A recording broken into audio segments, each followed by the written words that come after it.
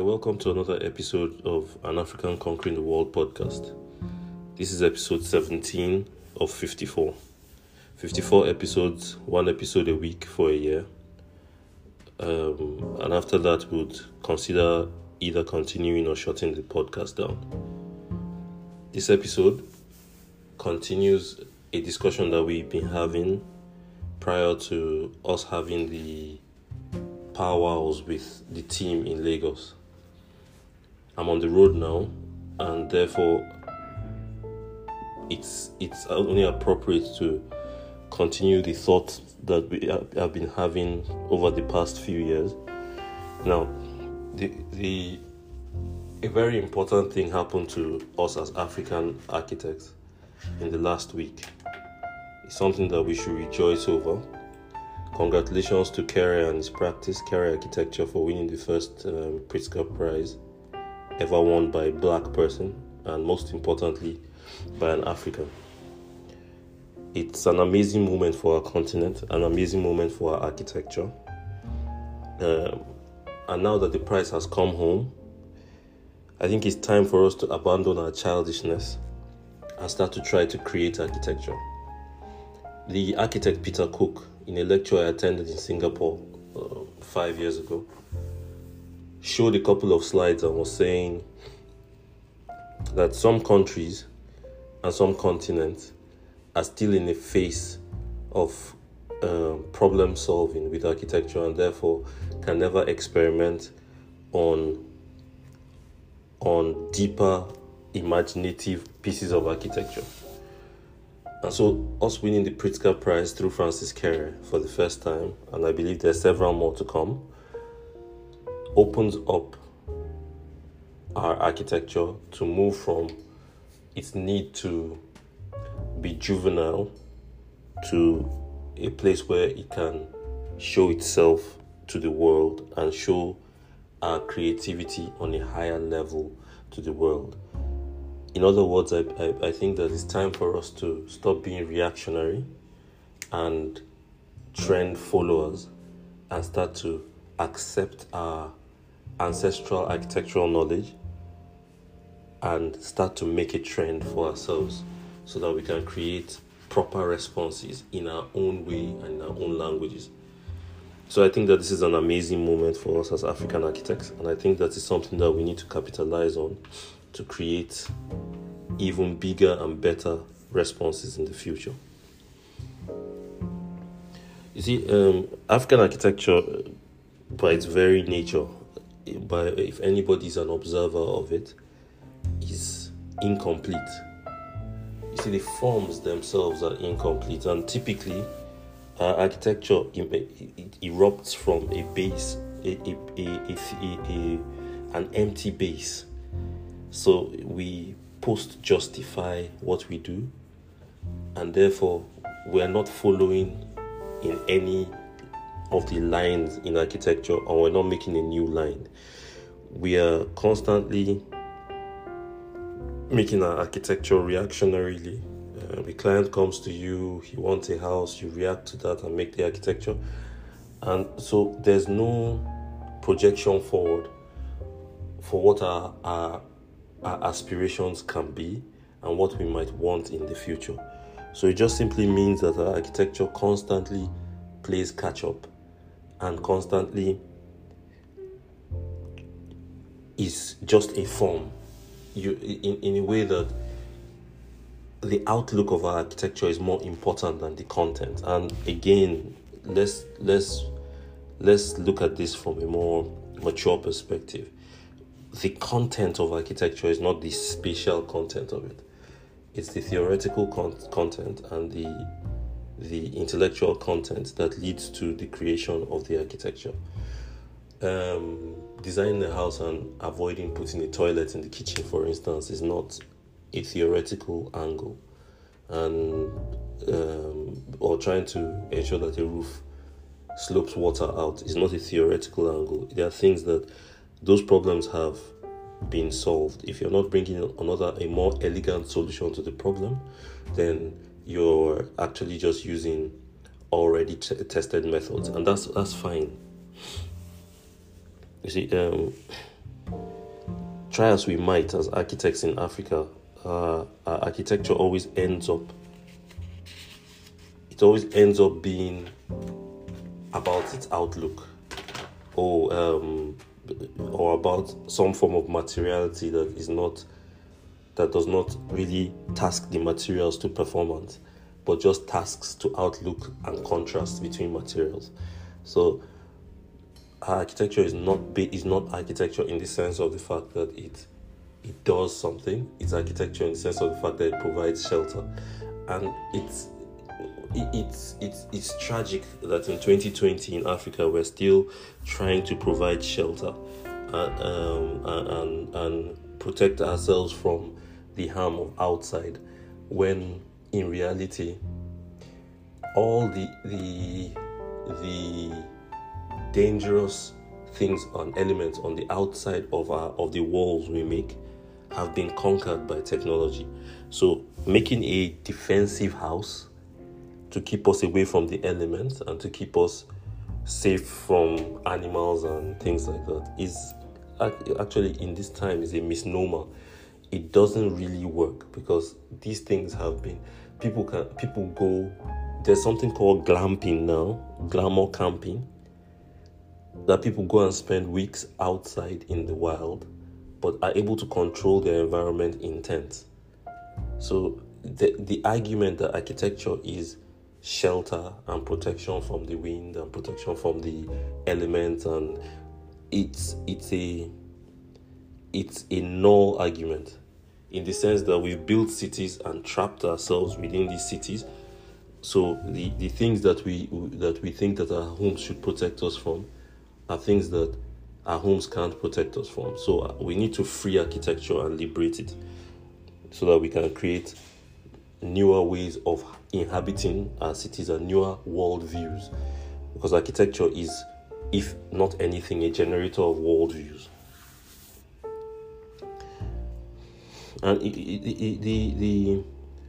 the problem with this inability to use architecture to generate new worldviews is that we tend to become very reactionary as professionals. So we celebrate the bizarre, we celebrate the loud, the obvious, and we step away from the deep, the intellectual, the things that need to be worked on with time. So we're in a position where outlook is everything, and the outlook that we are fighting for is not one that is created by us. It's not one that can be understood by the people in our. It's one that forces us to move from what we are as people to what somebody else forces upon us from his understanding of the culture of the world. Now, there's a seamless understanding of what the world's culture can be, but we have our place in it. It's in a way that our place should be solidified by our ability to think in a certain way. If you're a wristwatch, it's better to be the dial than to be the surface on which the dial is placed on. We need to figure out what we are. Architecture is fast, consumable, but it never dies. It's a form, it's a color, it's a contrast, but it's never a thought. It's never a worldview. We've never been able to use architecture for its pride of place to move us into a position where, and not the architects, but us as a people, and help to position us in the world in a way that we can make the right arguments and provide some form of contribution to the growth of the world through the way we live and the way we make our buildings. Architecture traps time, and we've trapped time really badly.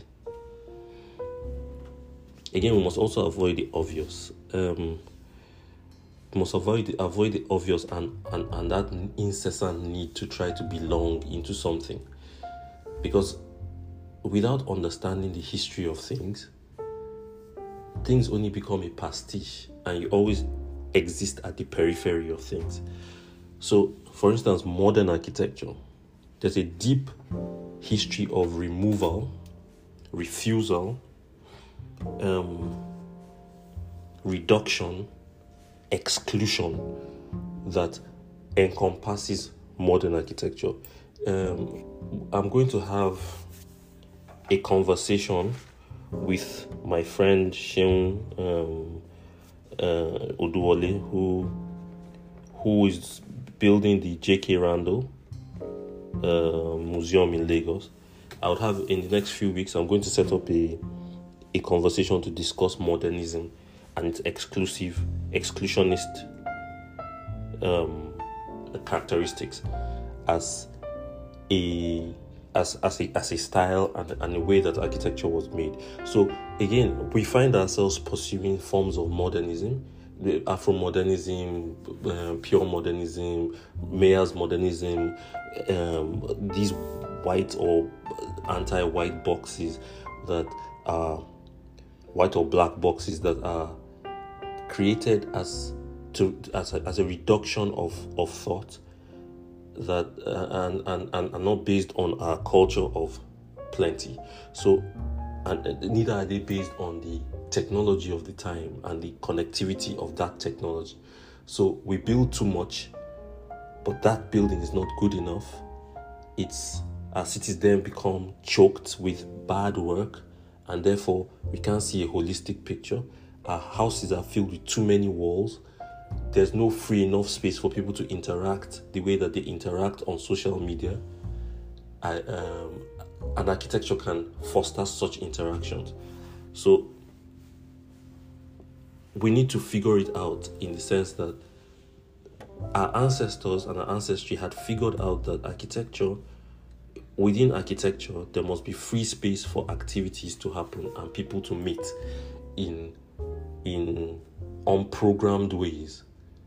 Our houses, our way of thinking has to catch up to that, because the world is in a position where it's only the traditional learning of Africa that can provide the habitation and the cities for the world's future. But I digress. Like I said, we're a little bit reactionary, and this reactionary behavior shows itself, raises ugly head in art and architecture. In architecture, you see these form-conscious buildings all the time that are so fixated on how they look that after a while they become ugly ducklings walking on the street. So again, there's an intellectual basis that outlook wipes away from the production of architecture, and we need to get that back. Excuse me. Now, this, like I said, this also has reared his head over years in art, and that ugly head is this need to only make portraiture and only capture things as we can see them. Meanwhile, our ancestors captured the essence of things, captured the spiritual basis of things. Today, we can only capture things as they are. And if you capture things as they are, they last only for the moment that they are captured. But if you capture the essence of things, you leave a roadmap for other people to use your capturing to move the world forward just a step. And that's important. We have to stop being selfish and drawing portraits and making these form-centric buildings to look like our ancestors looked, and create these understandings that are based on based less on form and more on a deeper, I'd like to say, spiritual understanding of a thing, the essence of things. Because if you capture a person's face, it's a face, and it lasts for the amount of time that a face lasts for. But if you capture his essence, that essence can be translated and transmuted over time.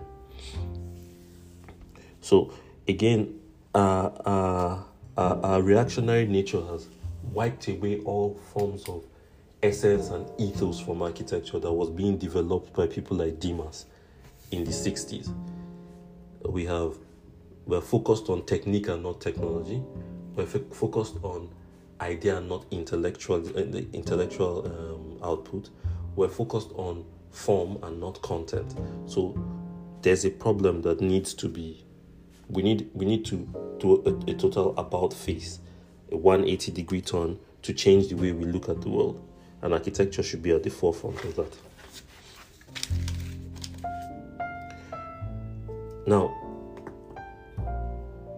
one other characteristic of this incompleteness of our architecture is a need to make all our architecture in one color, and not because the color is created by the technology, but because the color mimics a certain characteristic of a material that our ancestry used, which therefore makes our architecture feel as though it's earthy and African. That color is brown. I have nothing against mud, but mud cannot be industrialized in the way that other materials can. The properties of mud, however, can be industrialized. We need to focus on the properties of mud, not the color and those forms of characteristics. Although the colors, those dark colors, are good for our environment, I find it unnecessary to paint all our buildings in those colors in a need to look in a certain way and to be accepted as a certain kind of architecture. Like a couple of people I've discussed with over the last few weeks have said, in Africa we design for for architectural online magazines. That needs to stop. Architecture is incomplete. There's no way to argue around that, and we've further reduced this architecture to become bare brown boxes with sloped roofs. So the architecture of colonial Britain, the architecture that colonial Britain brought to us, for instance, in Nigeria, let's use Nigeria as a yardstick, was a bare box with small windows and a mono pitch roof. That architecture has resurfaced and with a new kind of avant-garde, and that architecture of poverty has become the architecture of the times and is being proliferated by people who should know better. We need to determine what our forms are, determine how our forms interact, and determine what we do that we call architecture. We have given our ability to determine architecture to other people, and the gods are watching. I agree that architecture is a problem-solving art. It's not a very easy thing to deny. But the fact that we keep hiding under the guise of this problem solving to create very poor design, both in outlook, in its way of working, and in its way of being composed. The fact that we create poor design and even poorer architecture while saying that we're making it for the people becomes a problem. We need to step away from that. We have collectively initiated a regime of hovels and huts for our people, and we have reduced them in the eyes of the world to people who live poorly, who poverty is their portion, and the gods are watching. We should not equivocate our need to help. Though we need to help people, we need to also give people dignity. Our job is to use our craft to create dignity and to sharpen world views.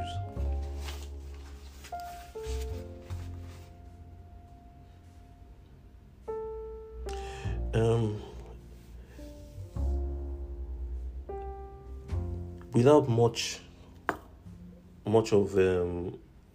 without much ado, we must know that when we make forms, we should never oversimplify them. We should never hyper reduce them to bare boxes, because those boxes were created to make the fastest version of architecture. So by somebody who didn't understand the people. We should learn to understand ourselves and make a better architecture, because architecture should be making environmental systems that enhance our environment, enhance our economies. We should move away from our form-centric thinking, because we have just won our first Pritzker and we need to act like it. We're no more children in architecture, we're now mature. Even if the Pritzker doesn't quite say that we're mature or not, we're supposed to have been more mature than the rest of the world. It's time for us to act the way that our ancestors have left us, act through the legacy our ancestors have left for us, and to make our environments, cities, architecture, objects as good as possible with the technology of the time. We need to stop hiding behind the fact that we come from a continent that is not monetarily as rich as it can be, and our people are suffering, to make bad objects and not give them a springboard, not give ourselves a springboard to get to where we should get to as a people. We have just won our first Pritzker, and the gods were watching. We need to act like it. Have a blessed week, and please follow us on Instagram at AACW Podcast. Like and share our content, and also share this amongst your network. Help us to build a bigger fan base and to get traction around the world. Thank you very much for listening. See you next week.